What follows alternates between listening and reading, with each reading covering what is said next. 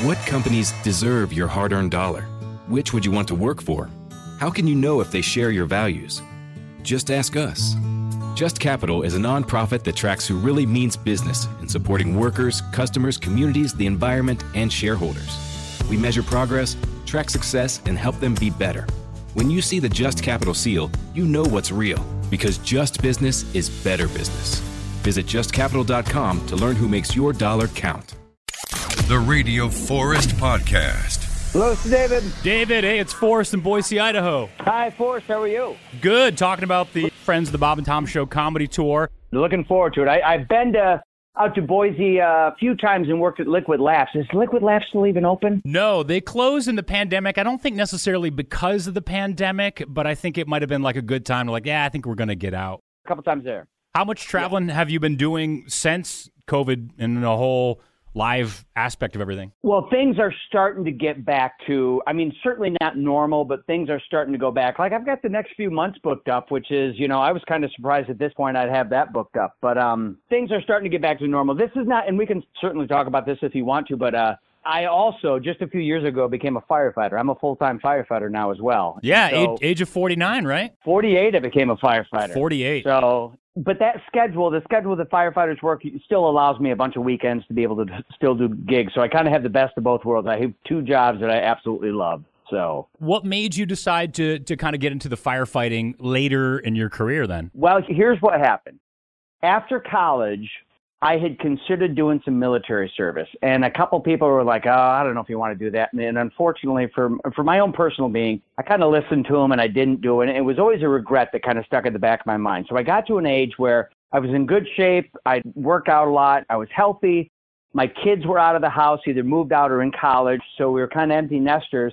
And the township where I live in on the northeast side, just outside of Grand Rapids, Michigan, was hiring paid on-call firefighters. And I thought this would be a challenging, exciting way to be able to serve the community and see what I can do. And so they put me through the academy and everything. And here's the thing, Forrest, it was one of those things where you're like, I think I'm going to like it. And then you're like, I love this. I absolutely love it. I love the kind of paramilitary structure to it. It gives you a lot of order, but I also just love the challenge of it. There's some, risky, fun things you get to do.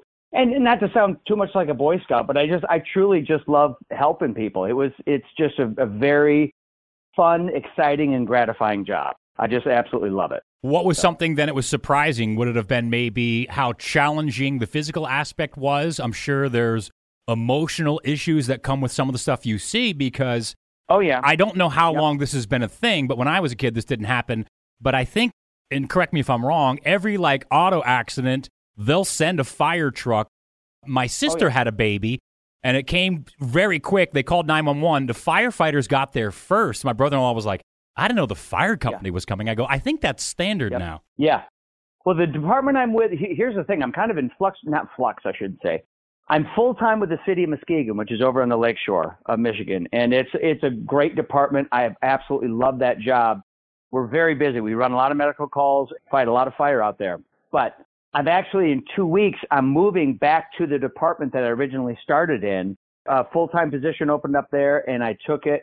I'm going to miss Muskegon dearly because I love that job. It's been great, but this is a little more money. It's 5 minutes from home, and so I'm going to be moving back, doing full-time there. But anyway, back to what you were saying. Yeah, in Muskegon, we are the first responders for almost all medicals and everything. And if nothing else, EMS, they're usually right behind us, but we'll get on site, kind of begin to assess the patient, find out what's going on, get some vitals. So by the time that the EMS service gets on scene, we've got some information for them and can turn it over nicely. And we stick around if we're needed, if we need to help load a patient or whatever. So, but yeah, for most medicals out in Muskegon, we are the first people on scene. How did your wife take that then? Because you've been married for a couple of decades. So that changes who she is. She's now the wife of a firefighter. And this is the truth, when I first told her that I wanted to do this, she was a little upset because the kids had just moved out, and she was like, look, we're empty nesters now. This is the time of our life. We're supposed to reconnect and get to know each other again. And you're telling me that you would rather run into a burning building, I didn't really think of it that way, but that does sound much safer. So I think that's what, but it took about 2 weeks of me driving her bananas to where she's like, you know what? I think you should do it. Go sign up. Any super scary instances so far? Any big fires? Any massive building collapses or anything like that? We did have a fire out in Muskegon that was like, even people who've been there a long time, and this is my fourth week at Muskegon about a year ago, that they said is probably a career fire. You probably won't have one like that again. It was a Dollar General store that had started on fire, and the employees didn't call 911 for a bit because it was a time in the spring where people were burning a lot of the yard waste and stuff like that. So there was always kind of the smell of smoke in the neighborhood. So they smelled smoke. They didn't really think of it until they saw some flames dripping down in the back of the store, and they're like, oh boy, we better call. So the point being that the fire had been festering in the cockloft of the building for a little while. But that thing was huge. And the guy who was our incident commander on scene was fantastic. And we at first tried to go interior, but it was so hot and so smoky. And I'm sure, as you can guess, the interior of a store like that, there's tons of aisles. So it's basically a labyrinth. So the point being, if you get trapped and you can't find your way out, it's not a good day. They tried to go interior for a little bit, and they pulled him right out. And then he had me and a couple other guys. He sent us up to the roof. We were going to try and do what's called vertical ventilation, basically cutting some holes in the roof to let the hot air and the smoke and everything escape. That way it's easier to fight a fire inside if you can do that. There's three of us heading up the ladder. The guy at the top of the ladder got to the top, looked over the parapet of the building, saw the HVAC unit that had started the fire in just a ball of flames. He sounded the roof with a tool, and he looked at me. He goes, "This roof is already spongy." And so I yelled down to the incident commander. I said, "Steve said it's spongy," and he said, "Come down, we're going to go defensive." And at that point, you basically just hit it with the ladder trucks from the outside and just do your very best to make sure stuff around it doesn't catch on fire. We're talking to David Dyer, comedian, and yes, as we mentioned, firefighter. He's coming to Boise, Idaho with the Friends of the Bob and Tom Show comedy tour, Saturday, February 12th, Egyptian Theater. It's sold out. I think they might release a couple more tickets, but how did you first get in touch with Bob and Tom? Because throughout the years, it's got to be in the thousands of comedians come through, and you've become somewhat of a regular. So talk me through that first appearance or first discussion with the Bob and Tom Show. I was down in Indianapolis. I was featuring at a club that was down there called Crackers downtown. At the time, I had a manager, a guy named Mark Ridley, who had contacted them. He knew them from, other comics that he had managed and stuff like that in the past, and said, "Hey, one of my guys is going to be in Indianapolis. Any chance he could get on the show?" And at that time, a woman named Joni Downing was the booker, and she said, "Yeah, sure, we'll have him on." So I took that as an opportunity to where I really worked hard. I knew they kind of would have bits that they wanted to lead you into and everything like that. So I worked really hard on having a good set of bits that would work well on radio, ready for them, and all the cues that Tom wanted to kind of get me into them and so on and so forth. And it couldn't have gone better. And they were just so nice to me, and it went so well. They were like, "Hey, anytime you're in the area, just let us know ahead of time, and we'd love to have you back on." And so that just became, over the years, to be able to go on many, many times, and also for them to have confidence in me to where I would still go on and give Tom a couple new bits that I was working on, but I would also, they had the confidence in me where they would just kind of roll me into the conversation of what was going on. It just got so comfortable and so much fun. Just developed a great relationship with all those guys, and still love going in there. It's just laughs all the time. Did you notice a change in your fans relatively quickly? Oh yeah. I mean, I think what kind of strikes you for me is that they're extremely loyal fans. I can remember we were out in Fresno doing a show.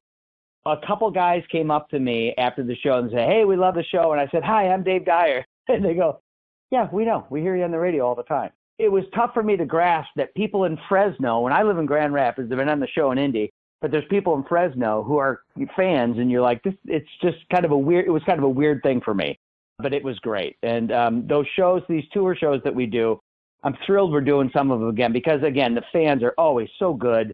They're so loyal to the show, and they're just looking forward to seeing you, and it's just a fun night. Yeah, it was going to be Josh Arnold. Boise was super excited because, the fans haven't seen him on tour. But it's you, Donnie Baker, and Greg Hahn. And I assume that you've known those probably since almost day one, because they're also regulars. Every couple of weeks, one of them, if not every day, Donnie's on. Yeah, I know both of those guys. We've already been texting just looking forward to seeing each other. Greg Hahn is one of the funniest people on the planet. every time I text him, his first text back is always, Dyer, stop texting me. I only text for chicks. That's his first reply every time I text him. And we just have a great time. We laugh so much. So as much as I'm looking forward to doing shows for the wonderful people of Boise, I can't wait to see Donnie and Greg as well. Let's talk real quick about some of your other stuff. I know you've had a couple of specials on Dry Bar Comedy, and you do have a podcast, right? Idioms. How often is that podcast? Idioms has been on hold for a little while, but here's the thing. In the next few weeks, it's going to be coming back. I did about 64 episodes, and for anybody who can go, you can go find them on YouTube. You can download them off Apple's podcast. They're basically about 4 or 5 minutes, and I absolutely love doing it. I love all the different idioms we say in life. I kind of just do a little history of them. I mean, because a lot of them come from historical things, and you'd be amazed if you go listen to them.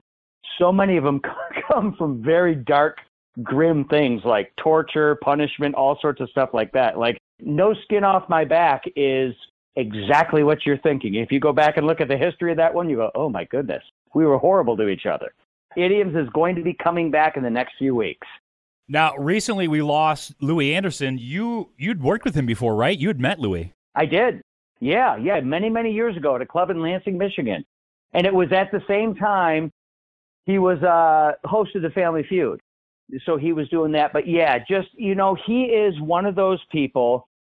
There's all different kinds of comedy. There's all different points of view and everything like that. But guys like Louis just not only was very funny and a great writer, had great jokes, but just this instant likability.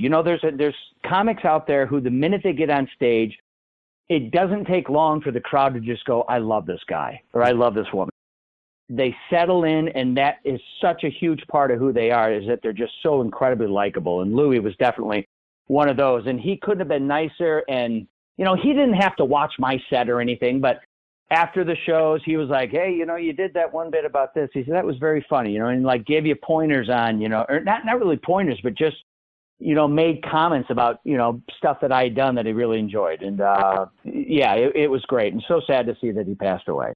When he comes up on stage and he just, he's just got that very humble, self-deprecating tone to himself. And he's just, he was just great. On top of that, to not only be someone that you enjoy watching on stage, but then be super funny as well. It was a joy to work with him that weekend. He's on Instagram and Twitter, Dyer Comedy. We're talking about the Friends of the Bob and Tom Show comedy tour, Donnie Baker, Greg Hahn, David Dyer. This has been, I think, rescheduled 2 or 3 times, so I think people are just finally, let's see the show. Let's go out and see some comedy. Can't wait to get out there. I love it in Boise. I love it out west, so it's going to be a fun weekend. Movies, TV shows, books, podcasts, and more. It's What Women Binge with Melissa Joan Hart and her friend Amanda Lee. We have Lauren Bosworth with us. Yay! The Hills. So what is your number one question from fans? The primary question I still get asked was, "What is it real?" In 2024, to me, is a surprising question to get because I feel like everybody has been through the reality TV gauntlet at this point. What Women Binge, wherever you listen.